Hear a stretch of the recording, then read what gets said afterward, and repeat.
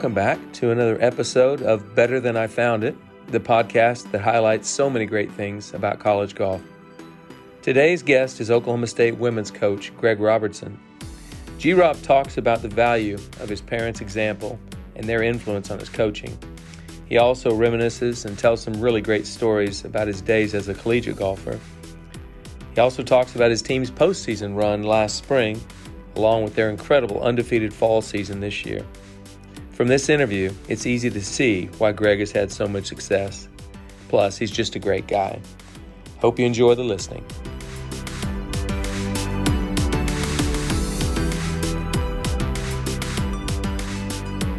Greg Robertson, G-Rob, welcome to Better Than I Found It. It's really an honor to have you on here today.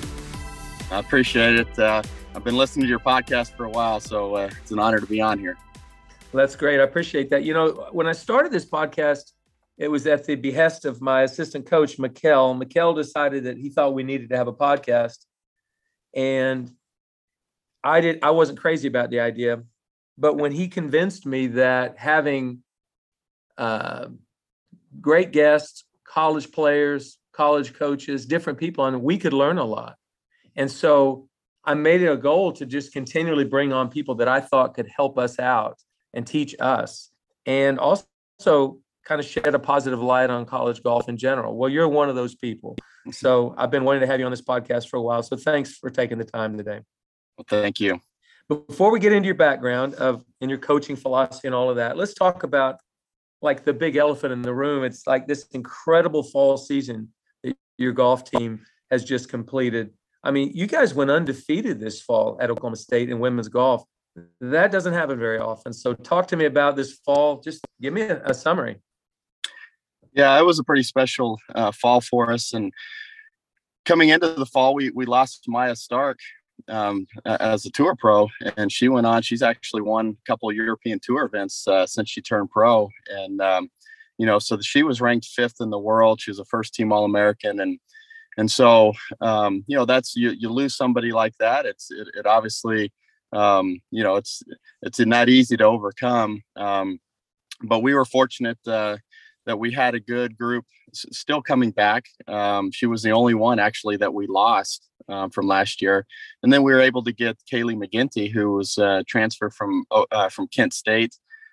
We recruited her and signed her at Kent State, but we never got to coach her because we left and came to Oklahoma State. But she's a 2-time All-American, and she since has come in, and I believe she's ranked number 2 in the golf stat rankings and has done a heck of a job. And in addition to Clemence Martin, a freshman from France, who's done some good work, and everybody else had good summers coming in, has just played some solid golf, and so they played outstanding. As you know, it's a long season, and having some success in the fall is great, but we've got to continue to work hard and keep moving forward as a team as we get into the spring. That's great. When I look at an undefeated season, I think there's so many things that can cause you to lose a golf tournament. I mean, it could be anything. Just a kid wakes up, didn't sleep right, has a crick in his neck, her neck, just doesn't feel very good and shoots 80 or whatever. There's just too many. Some team shoots 20 under par one round. I mean, there's a lot of things that make it hard to go undefeated. What's the biggest reason you think you guys were able to do that in the fall? And I realize you've got a long way to go in this season. There's a bunch of golf left, but you won 4 or 5 golf tournaments this fall. What's the biggest reason? Well, I think we had 4 of the 5 that played at the NCAA championship back. And again, we've got a deep team. I think, we've got, players who didn't necessarily play in the lineup, that they're good quality, solid players. And so the competition that we have at home is big. But I think, having that experience from the team from the year before, and then adding, a couple quality players like Kaylee and Clemence, really, I think that's really what did it. And as the year went on, Kaylee won twice this fall. And so as the others started to see her play and probably gain some confidence in her, I think that helped. But they work hard. They're just a good group of ladies,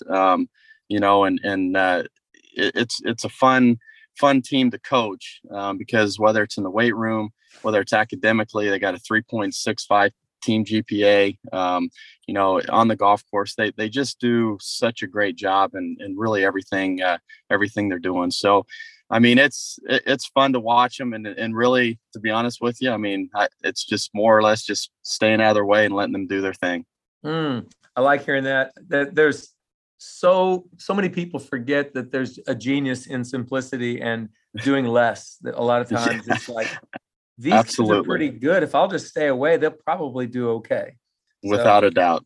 Well, anyway, I want to wish you the best of luck as you continue to work through the year. But let's get back into a little bit of your background. You obviously played golf, but your dad was a coach, and I know you played football for your dad. So I want you to kind of take me through what it was like to play for your dad, what it was like to play a different sport for your dad, not golf, and then some things you may have learned from him. And I know your mom was a high school golf coach as well. So you've got coaching in your blood. So talk to me about that, the influence your parents had on you. Yeah, we are a family of coaches, with my dad being a retired football coach and my mom having coached high school golf. And she actually coached a little bit of volleyball too. And then my sister's the head women's golf coach at Texas Tech. And so, but I still think back to my senior year in high school, and I was the quarterback of the football team. My dad was the offensive coordinator, and I think that was probably some of the most fun that I ever had playing a sport. And, and so our love for the game of football, I mean, is, it's about as big as anybody's. And so getting to work with him and do it my last year of playing football, was something special. My mom is the Mike McGraw of New Mexico golf. She coached 16 years high school golf and won 14 state championships and finished second the other 2 years. And so she might be the best coach of the family, to be honest with you. And then my sister, JoJo, she's made it to match play at the NCAA championship one year. And so, but I think what I learned from my parents, I mean, their love for what they did, was huge. And then the work that they put into it, those two things right there are what I really got from them, and I saw from them as I was growing up.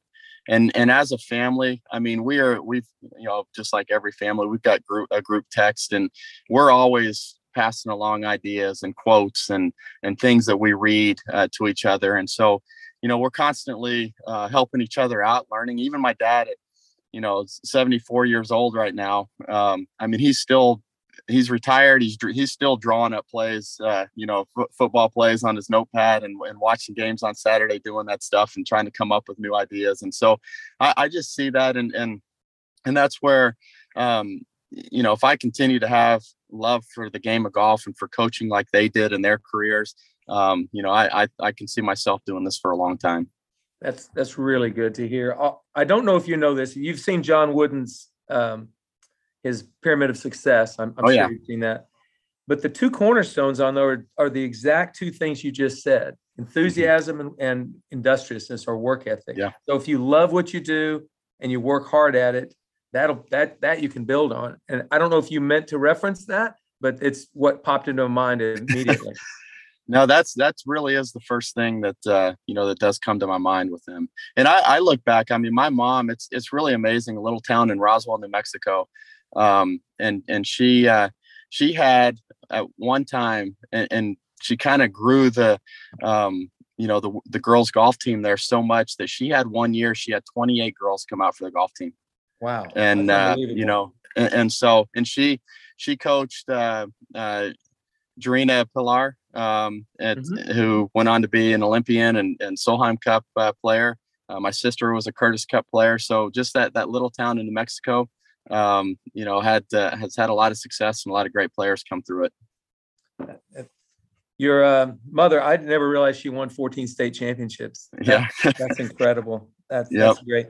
Well, I think the love and work ethic, those two things go hand in hand. If you love what you do, you'll work harder at it. If you work hard at it, you're probably going to love it. So exactly. Yeah, very good. Well, so you obviously were a good junior player, good enough that you came on a visit to Oklahoma State when Mike Holder was the head coach, and you decided to make Oklahoma State your home. So I know that every coach in recruiting we say certain things. We tell kids this, we tell them that, we paint this picture, we paint that picture. But I'm pretty sure Mike Holder never talked to you about what your first day in Stillwater would be like. I want you to describe that first day as a freshman in Stillwater, Oklahoma.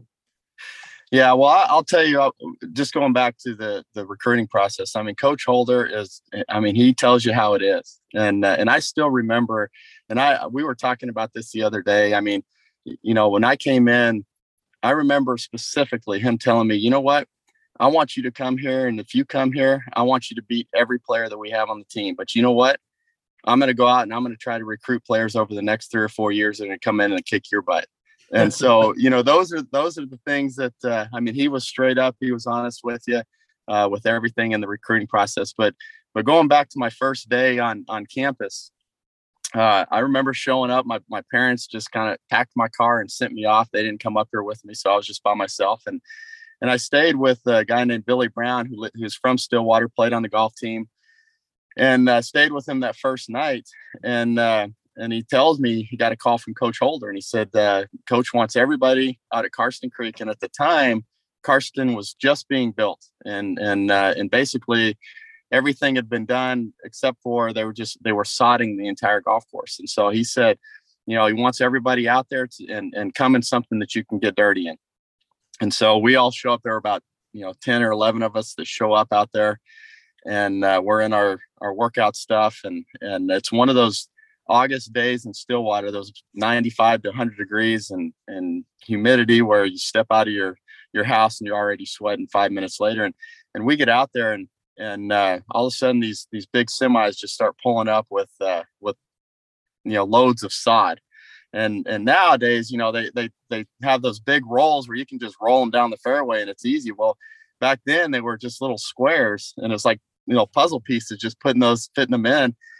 And we laid sod for a good 10 plus hours that day, and just enough time to take a little lunch break and get right back at it. And we sodded probably 2/3 of the 18th fairway, which I was talking to Travis, the superintendent, at one point this year. We were talking about that story, and he said that the amount of work that we did that day it would have taken the workers that they had close to 5, 6, 7 days to complete. So we got to work, and we just never stopped. And Coach Holder was right there with us doing the exact same thing. And as Coach, what he likes to do is he wants people to have an appreciation for what you have, and also have a hand in some of that stuff. And so that was his goal was to, we're going to be out there. We're going to be a part of this. It's a special place, Karsten Creek. And you guys are going to appreciate a little bit more having put some, do some dirty work and have an appreciation for the golf course. And so, and it wasn't just that day. I remember a time where we got to practice and for the entire time we went around the whole golf course, everybody spread out across the fairway, and we were just sanding divots. And so he had that way of doing things, but it's a great story. It's one of those stories where every time we get together as a group, for the team that did it, that's one of the first things that comes up that we start talking about it, and we laugh about it now. We hated it then, but I think we have an appreciation for why it was done, and looking back on it, it's a great story. Well, I know one of those players was Bo Van Pelt. He's still playing professional golf. Yep. And the first thing he did was lay sod all day long at Karsten Creek. When my last year at Oklahoma State, we built a short game green that you guys still use today. Yep. And I made sure that our guys laid the sod for the same reason. That wasn't quite the job, but we laid the sod around the green. We planted the green, but we laid the sod, the Bermuda sod. So I think that's an important thing. Make somebody appreciate it a little bit more. And I'm sure every time you walk down the 18th fairway, you probably think about that day. Absolutely. And I'll tell you, probably the one that was in the biggest shock of it all was Leif Westerberg, who had just come from Sweden, probably never really seen heat like this before and sun like this. And probably was wondering what he was getting into when he showed up and Coach Holder's having him lay sod like that on his first day as well. Again, sometimes in recruiting, coaches forget to give the full story about what it's going to be like. But I will say this, Mike was always willing to, not willing, he was kind of eager to make sure he did the same thing you were doing. And so I learned that from him. I thought that was a good lesson to teach, but also just letting kids appreciate all that's being done for them by involving them in it, which was great. Yep. So a couple of other stories that step out in my mind of your time at OSU. One is, I believe it was your first tournament you played in. It was in Hawaii. And it was a practice round. And it was the very first hole. Please describe that one for me, because if the story that I got is accurate, it's pretty good. Yeah. So it was in Hawaii, and Chris Tidland, they played 2 tournaments in Hawaii that year. And Chris Tidland had qualified for the PGA tournament at Riviera. And so he flew there, and I flew out to Hawaii by myself. This was my first college tournament ever. And the team, it was that year that, Stanford and Oklahoma State were 1-2. Tiger was playing for for Stanford his freshman year. And we get out there, and I was a bit of a nervous Nelly out in college anyway. So this was, a big deal to me. I probably blew it up into an even bigger deal than it should have been. But, Stanford's coming down the fairway on the first hole. It's a shotgun start. We're teeing off on number 2. We're all standing around. I was last to hit. Coach Holder's reading the newspaper, and I was, back then those tees weren't very long. They weren't long like they were today. So I was hitting a driver where I had to barely get that tee in the ground, because I This is a practice round, right? This is a practice round. And so I've got this ball teed up, and I take it back, and as I'm starting my downswing, that ball starts to tip over, and I try to kind of stop my swing a little bit, but I get right through it. Ball falls off the tee. I hit the tee, ball's on the ground. I basically whiffed the shot. And my teammates were on the ground laughing. And Coach Holder just kind of, like he does, he just kind of calmly, he lowered his newspaper because he didn't see it. And he looked at me, and he looked at the ball, and he said, "Did you just whiff that?" and I was speechless. I had no idea what to say, what to do. Now at this point, I'm so rattled, as what's going on. But yeah, that's another one of those stories that, my teammates, especially ones that were there, like to remind me of. But, and of course the best part is the book that was written, about that year.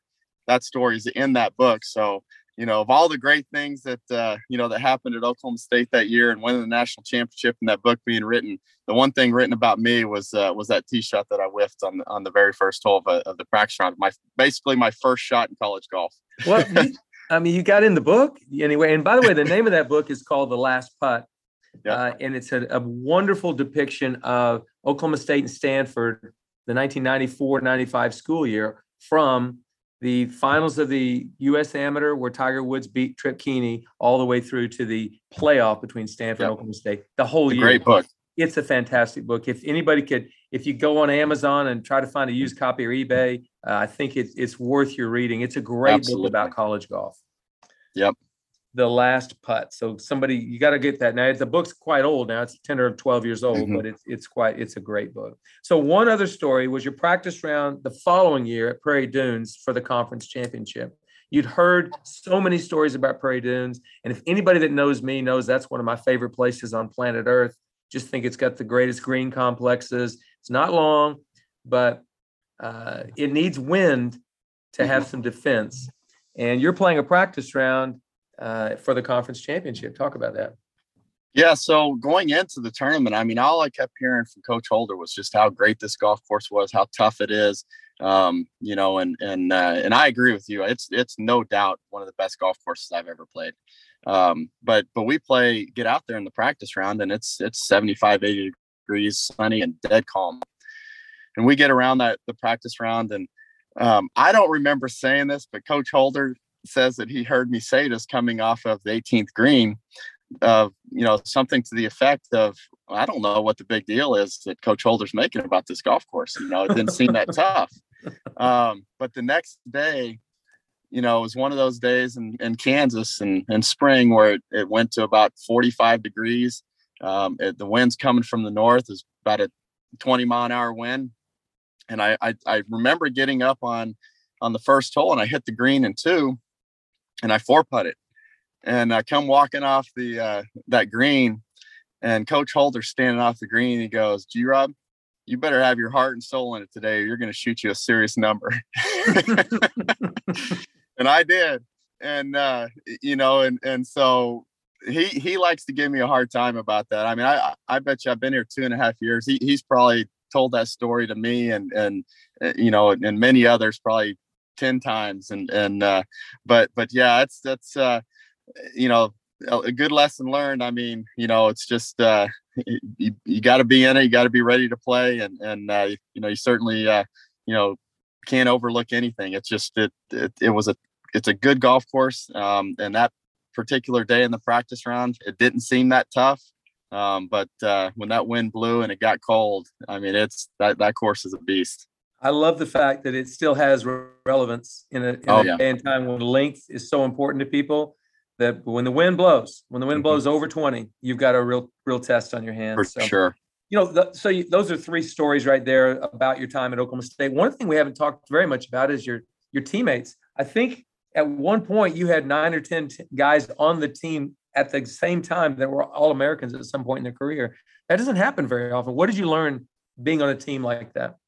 I mean, that my freshman year, there were 17 guys on the team, and that was a year that they were just coming off finishing out of the top 5 at the NCAA championship for the first time in Coach Holder's career. So he had gone, I don't know, something like 19, 20 straight years of finishing in the top 5. And they had a poor performance at the NCAA championship that year.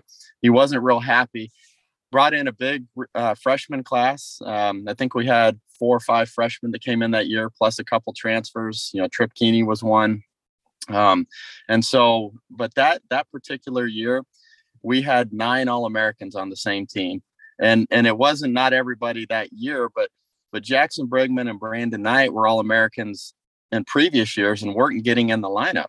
Mm-hmm. And then all 5 of them that were in the lineup, which were Alan Bratton, Trip Keeney, Chris Cox, Chris Tidlin, and Leif Westerberg, all 5 were All-Americans. And then you had Bo Van Pelt and Brian Goots on the team that weren't getting in the lineup, but later became All-Americans, year 2, 3 years down the road. I mean, the competition, the level of golf that year, I mean, I'm not sure that'll really ever be matched by any team. But I mean, just learned a lot from getting to play with and against those type of players day in and day out. Again, the toughest tournament all year was going to be in that qualifier, trying to get in the lineup. And so I think that in itself is kind of what made the team tough. They got to tournaments and just like most Coach Holder teams, not too much phased them. And they were mentally tough and ready to go each week. I think one of the things that's often overlooked, a lot of kids shy away from an experience like that. And they forget, if I still have a dream to play the PGA Tour, why am I worried about some college golfers? I hope there's more good players here to make me better. But I don't think everybody takes that attitude. I think a lot of them say, well, there's some good players around it. Now, I agree, too. You don't want to go and play at a place where you have no chance to ever compete in the lineup. Right. That's not good either. But there, you had a great experience, and you eventually did make it into the lineup. Yeah, I did. And my career here at Oklahoma State, as far as my golf was concerned, I mean, it wasn't what I had envisioned it coming in. I mean, I had some moments where I did some good things and played some good golf, but I struggled a bit as well. Looking back on it, I wish I knew then what I know now. And I think if I had the mentality that I do now, or maybe if I listened a little bit more to Coach Holder and what he was saying, I probably, would have been a better player. But I think part of, some of my struggles that I had in college, I think is maybe what makes me hopefully a good coach, because I can kind of see some of the things before they even happen with players, because I knew, they happened to me in college. And so I learned a lot, that year, not just in terms of the good stuff and getting to play with all those players, those great players, but also, I mean, I had to deal with some things and overcome some things. And most of it was in my head. So there was a lot of learning that took place. And I think, that's kind of helped me out a little bit as a coach, now that I look back on it, and that was, 20 some years ago. I think I can draw from some of that and use that as help when I coach these players. That's really good. I think when I was an assistant coach, I was thinking the very same thing at the time. And before that, even when I was a high school coach, I had learned so much from my failures as a player that some of those things you can apply to a player on your team. Sure. So you did play mini tours for 2 or 3 years and had moderate success, but at some point you realized I probably am not going to do this forever. Right. I remember you coming to Coach Holder and asking him if he had a position as a volunteer assistant. And I was thinking, wow, that's quite a commitment right there, because a volunteer assistant's just that. You're not getting paid. Right. So anyway, let's talk about that a little bit. I want you to talk about the biggest piece of advice you would give a young coach wanting to get into coaching, because you were a young coach. Yeah. You were desperately wanting to get into the game, and you made a major sacrifice to not get paid for a year. Right. Talk about that. Yeah. So when I, decided that I wanted to get into coaching, and I played a couple years, I went to Q school a couple times, played on the Canadian tour. But I felt at the time, if I felt I was right on the brink of, getting over that hump, I would have continued. But I felt at the time that, I wasn't quite there. And that, I didn't want to be a 35-year-old playing mini tours. And so, I needed to move on. And so my last year of playing, I went to Q school that year while I was a volunteer, made it to second stage. But I was, prior to that, I was looking at, some websites, different college teams, and, just because I was interested in maybe getting into coaching. And I noticed, I think it was at the University of Florida, they had a volunteer position. I didn't even know that existed. So I got to thinking, well, that maybe I had to do that, as I'm playing my last year, and get myself some experience, especially coming from Oklahoma State, something to put on my resume. And so I did. I called Coach Holder up, and I wasn't sure what he'd say, but he welcomed me, come up and do this. And so I had to, I worked at Karsten Creek behind the counter, making minimum wage. I was still playing a little bit. And then I was the volunteer coach. I had a lot going on.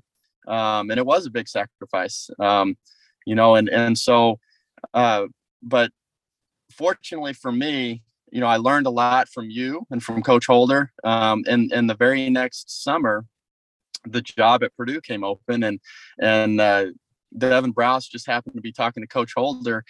I think it was at the U.S. Junior, and Coach Browse said, "Hey, I'm looking for an assistant. Do you know anybody out there?" And he said, "Well, yeah, I've got somebody, here in Stillwater that would be great." And that all worked out perfectly for me. And so, that year, was good for me. It was tough because financially it was a struggle, but it was great to be able to be in that position, to learn from, a couple great coaches like you and Coach Holder, and then also be able to put that on my resume. So, I think for any young coach that's getting into or wants to get into coaching, it's not nowadays it's getting a lot tougher to get these jobs. It's very competitive.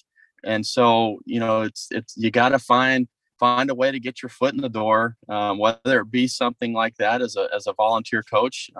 I think, reaching out and talking to different coaches and learning from as many people as you can, making connections, might be golf camps, it might be a volunteer job, all of those things. And then once you get to that point, and you get your foot in the door, at that point right there, it's all about what you do.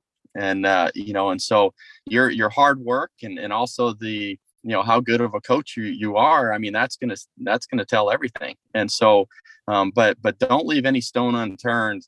If you want to get into coaching, find a way to get your foot in the door. And then from that point on, work your butt off, learn as much as you can from as many different people as you can. And I mean, for me, I'm still learning every day.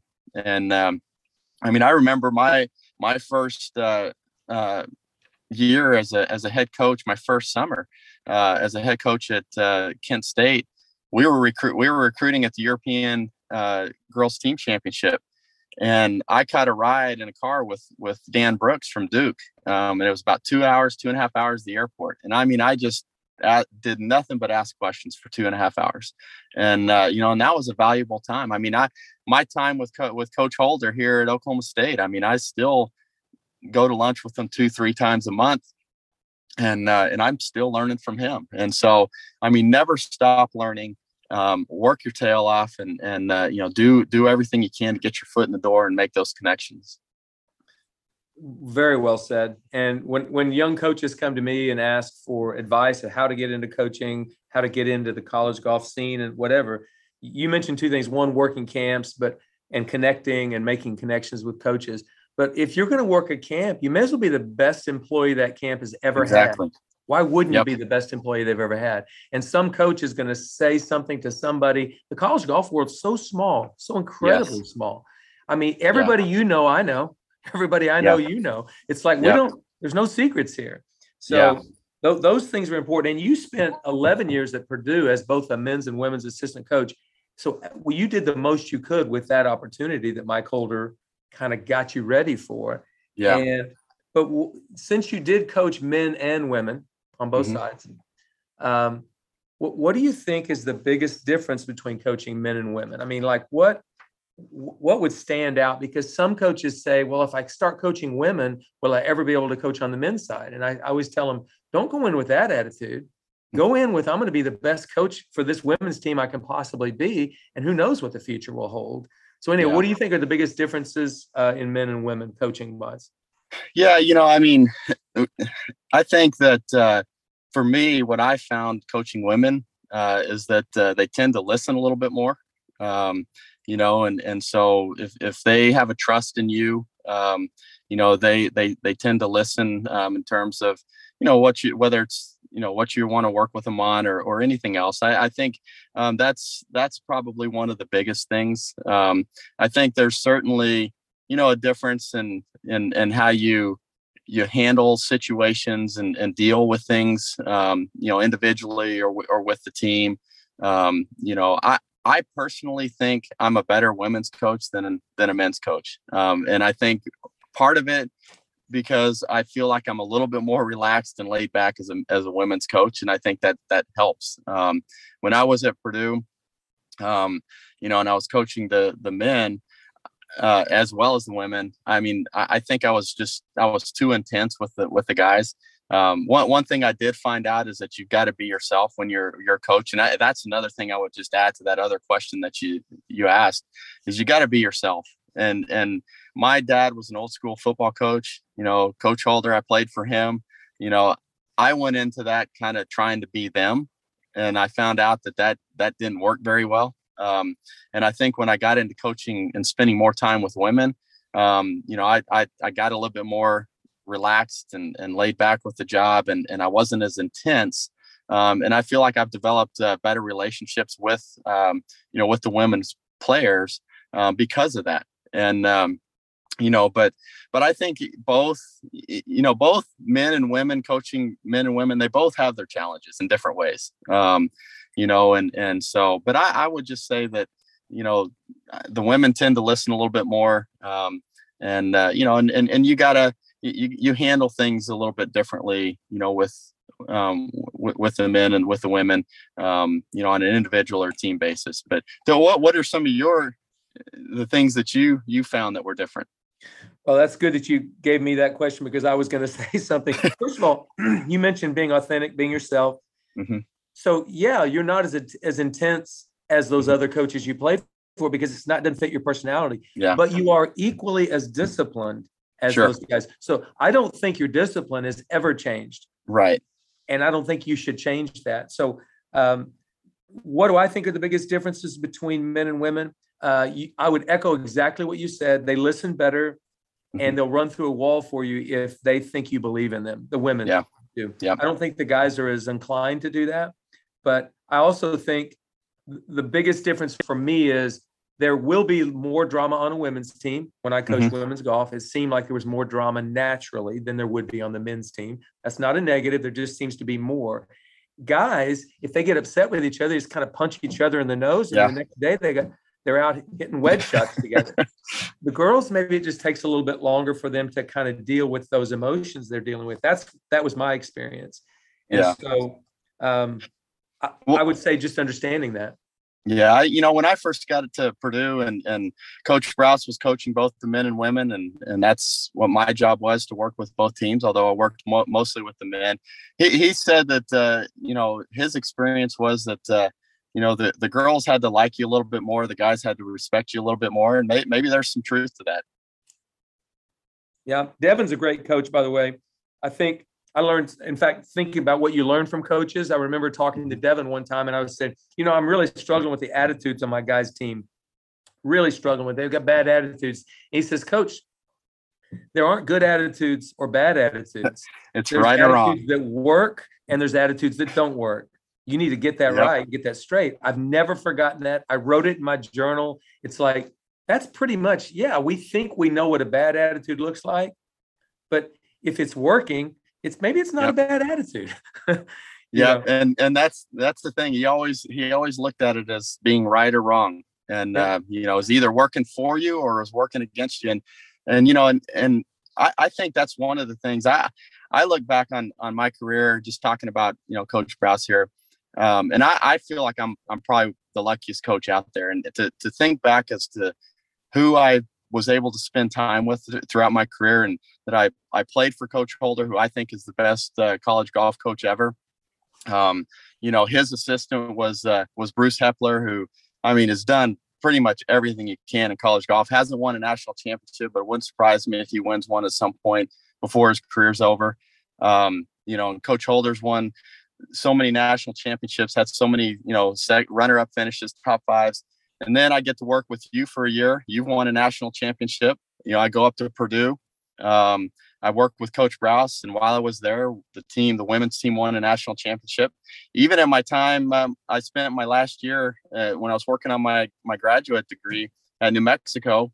Played for JT Higgins. He went on to win a national championship. And then I go to Kent State and work with Herb Page, who's probably one of the more underrated coaches out there. The job that he did in building that program, I got to learn from him. And now I've come back to Oklahoma State, and I get to work with my old teammate, Alan Bratt, and he's won a national championship. So, it's just, I've been so fortunate to be able to learn from everybody and hear those little nuggets like you just talked about with Coach Sprouse and just take all of that in. It's been a real blessing for me to be around those people. Most people are not going to have the experience you've had. I tell you, to be around that many national championship coaches, that's pretty amazing. To speak about that, you're now coaching at Oklahoma State, which is your alma mater. You played at Oklahoma State.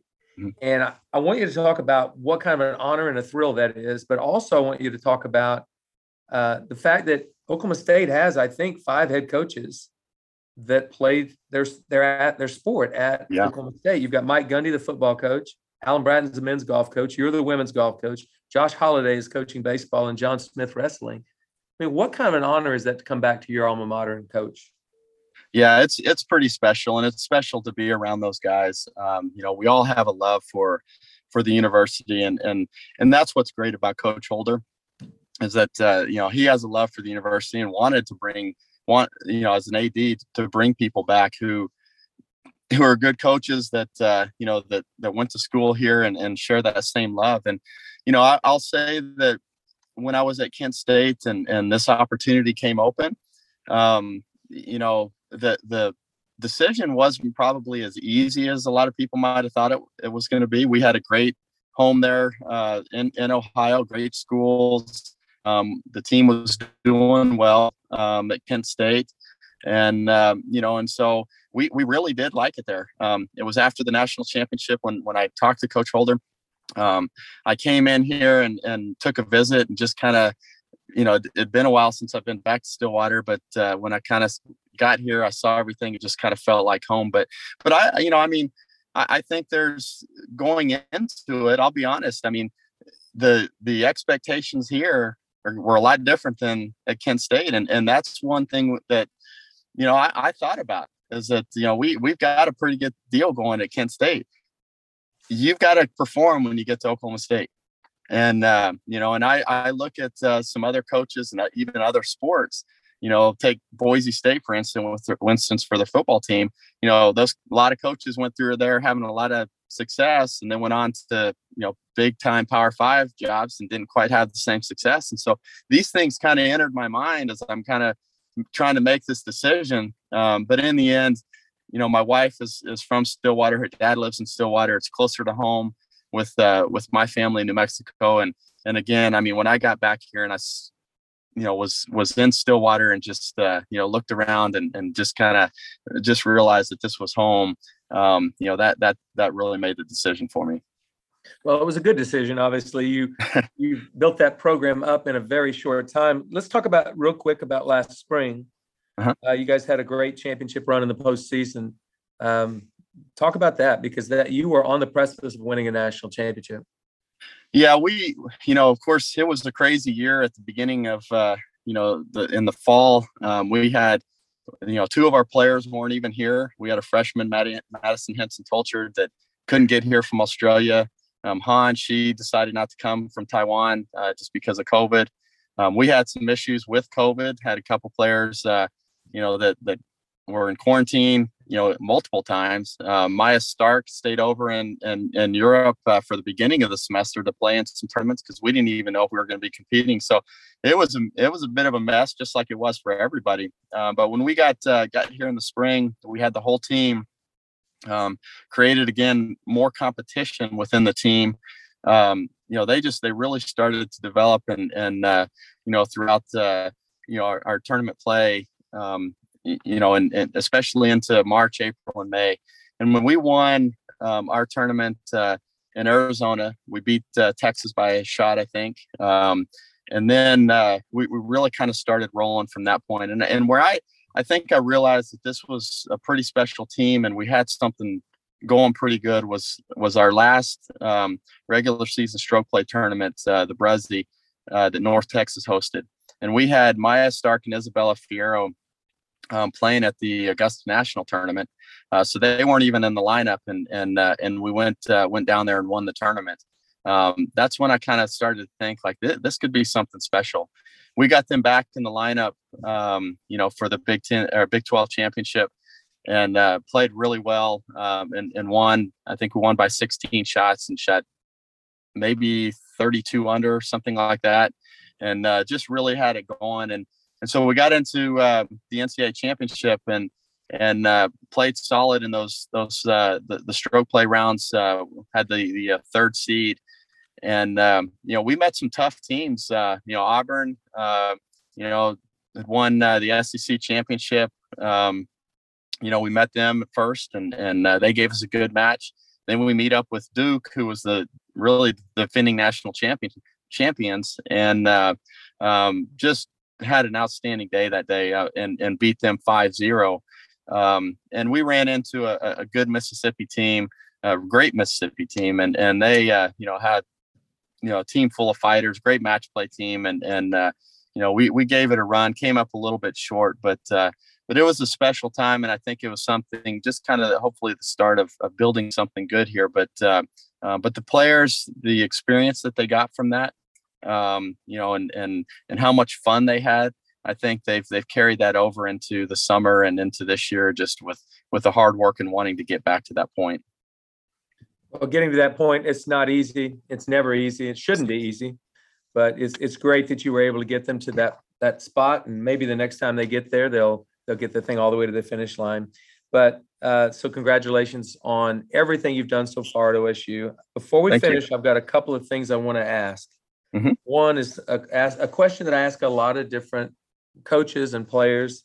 It would be the best piece of advice, or two pieces of advice, or three, whatever your best advice for a 14-year-old wanting to get into college golf and then play professional golf. It could be male or female, but just somebody at age 14 that really wants to do this in college. What's the best piece of advice you have for them? Well, I think, kind of going back to what we talked about with coaching, you got love what you do, and enjoy the process of, getting out there and working, and there's no substitute for hard work. Putting in the time, find somebody that you trust with that can help you out with your golf game, but put in the time, put in the work, get out there and compete. I think, competition's great, and challenge yourself, and so the college coaches, they want to see scores, and they want to see you compete, but they also want to see, players that, that are going to have good grades in school. They're going to take care of that part because we miss so much school when we play college golf, but also, show them that you're competitive, but also show them that you've got the right attitude when you're out there competing. And that, that you're going to be a good teammate. Once you get to school, you're going to be a good person. There's a lot that goes into the recruiting process, and that's quite a bit of it right there. And, but I think those are some of the things that, that are extremely important for somebody that's wanting to get into it. But also, reach out to some coaches, and as you mentioned earlier, I mean, you want to go to a place that's going to challenge you, but also you want to go to a place where you can play and compete. And so, do some research and find out about teams, and find out about coaches, and find what's going to be the right fit for you. I think that's really the main thing. And so, those would be my pieces of advice for a junior golfer that's wanting to get into college golf. Thank you for that, G. Rob. That's very, very well said, and great advice for anybody that's young and wants to do this. So I know you have a busy spring schedule planned. Tell me where you'll be playing this spring as a team. Yeah, we start off in January. We got a little match against Arizona State, Denver, Kansas. Ole Miss will be there. So that'll be our first tournament. From there, we go to Florida. Columbia is hosting a tournament in Florida that's it's got a good field. We're going to Houston's tournament, be played at the Golf Club of Houston, and then we go back to Florida for the Gator Invitational. We have then we go out to Arizona for the Mountain View Invitational hosted by Kansas State. From there, we have a match play event that we're doing with Texas Tech, OU, and Tulsa. That'll be in Lubbock, and then we finish up with the Brezzy Invitational at North Texas, and then we got the postseason after that. So we've got a good full schedule planned. I mean, we're ready to go. I'm already excited to get the season going, but we still got a little bit of time. But this downtime will be good for everybody to kind of get rested and be ready once January hits. Yeah, that is quite a schedule. They'll need a little rest just to get prepared for that. That's for great. Sure. What a schedule! Yeah, we've got a lot of 2-day tournaments on our schedule. So we probably schedule more tournaments than most teams do because we do play a lot of 2-day tournaments. Are those 36-18? Yeah. That's another reason to be in shape, right? 36, absolutely. That's a tough day. Well, listen, sure. Again, congratulations on all the incredible success you've had so far. I know you've got a lot in front of you, but just best of luck going forward, G. Rob, and thanks for being on Better Than I Found It. Well, I appreciate you having me on. Hopefully we can do it again.